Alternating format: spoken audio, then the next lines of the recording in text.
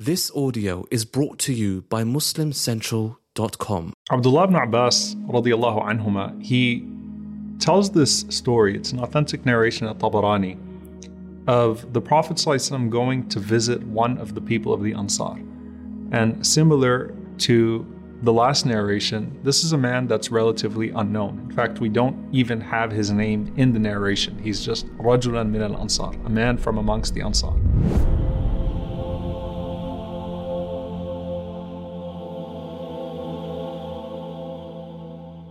So the Prophet ﷺ went to visit him because he heard he was sick.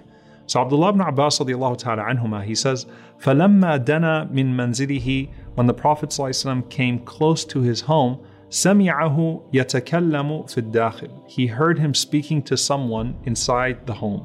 So the Prophet ﷺ is drawing near to the house and it seems like he's speaking to someone on the inside. However, the Prophet ﷺ, he knocks on the door and he asks permission to enter. And when the Prophet ﷺ comes in, he sees that there's no one with the Ansari. So he says to him, سَمِعْتُكَ تُكَلِّمُ غَيْرَكَ, he said, I heard you speaking to someone else. So the Ansari man responds and he says to him that, Ya Rasulullah, I had gone out and I came back home اغتماما بكلام الناس مما بي من الحمى, because I was grieved by what people were saying about my illness. So that could mean that either there was some sort of appearance that came as a result of the illness, he looked sick, or people treated him in a certain way because he was contagious. So even though the narration says humma, which is a fever, it can mean any type of illness that made him repulsive to the people. So he continues with the Prophet ﷺ and he says, فَدَخَلَ عَلَيَّ دَاخِلٌ, so someone came with me to my house. Someone entered into the house after me. And listen to how he describes it. And he says, والله ما رأيت رجلا قط بعدك أكرم مجلسا ولا أحسن حديثا منه. He said that I swear by Allah, I have never seen a man after you, Ya Rasulullah, who is more noble of a companion nor more beautiful in their words. So he's saying to the Prophet ﷺ, this mysterious person entered behind me and he sat with me and he kept me company, and I've never seen anyone more beautiful than him except for you, Ya Rasulullah. Rasulullah ﷺ says, do you know who that was? He says, no. He says, ذَلِكَ جِبْرِيل, that was Jibreel alayhi salam. And he says, وَإِنَّهُ مِنْكُمْ لَرِجَالٌ لَوْ أَنَّ أَحَدَهُمْ يُقْسِمُ عَلَى اللَّهِ لَأَبَرَّهُ. He said, I swear by Allah, there are people amongst you that if they were to take oaths upon Allah subhanahu wa ta'ala, Allah would honor those oaths. Now, before I continue with the connection of this narration to other narrations, I want to stop for a moment and connect this to what we learned about a person who was sick in the first place, right? When you read the ahadith about a person who is sick, that person, that believer who is sick, is surrounded by angels all the time. There are the angels that come to visit. There are the angels that receive the visitors. You are surrounded by the malaika at all times because you're in a state of constant expiation of sins, right? While the sickness is with you in whatever capacity, even if it's a minor illness, right? The Prophet ﷺ said, even if it's something as simple as a fever, the angels remain in your company the entire time, and 70,000 angels go with the one who goes to visit the sick person. And of course, the Prophet ﷺ mentioned to us that on the Day of Judgment, as Allah subhanahu wa ta'ala is speaking to the person who neglected the opportunities of khair, the opportunities of good, Allah subhanahu wa ta'ala says, I was sick and you did not visit me. And the person would say, how could I visit you, O Allah?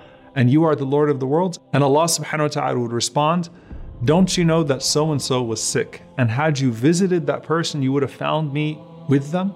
And so here you have this random man from the Ansar who not just any angel follows into his home, but Jibreel alayhi salam takes the form of a human being and visits this man. And that's why the Prophet ﷺ then even says out of ajab, out of amazement, that there are people amongst you. What does he mean by that? There are people amongst you that are relatively unknown, but at the same time, they have such a position with Allah subhanahu wa ta'ala. And that's where you find some of the other narrations. The Prophet ﷺ says, رُبَّ أَشْعَثْ مَدْفُوعٍ بِالْأَبْوَابِ, that it might be that there's a person that's covered in dirt, turned away from the homes of the people. لَوْ أَقْسَمَ عَلَى اللَّهِ لَأَبَرَّ. And if that person were to take an oath upon Allah subhanahu wa ta'ala, Allah would certainly honor that oath. In another narration, the Prophet ﷺ said, أَلَا أُخْبِرُكُمْ بِأَهْلِ الْجَنَّةِ, should I tell you who the people of Jannah are? So they said, Bala ya Rasulullah, yes, O Messenger of Allah. So the Prophet ﷺ said, Kullu ضعيف متضاعف لو أقسم على الله لأبر. He said every ضعيف متضاعف, okay? Da'if is someone who, it means weak technically, but here it's a person that sees humility, a person that is downtrodden. And mutada'af is that person is made to be in such a situation. And it's because of their praiseworthy characteristics, either that they are inflicted with poverty and put into hardship, or it's because of the hardship that they're in that praiseworthy characteristics come out of them, right? So they bear the fruit of humility in the process of being people that don't hold any weight in society.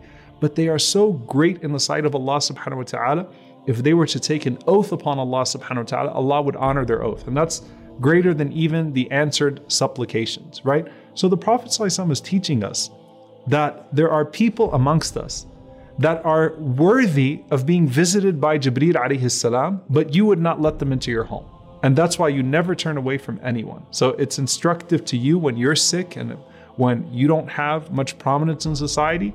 And it's also instructive to a person that you don't look away from someone else just because they don't have prominence in society.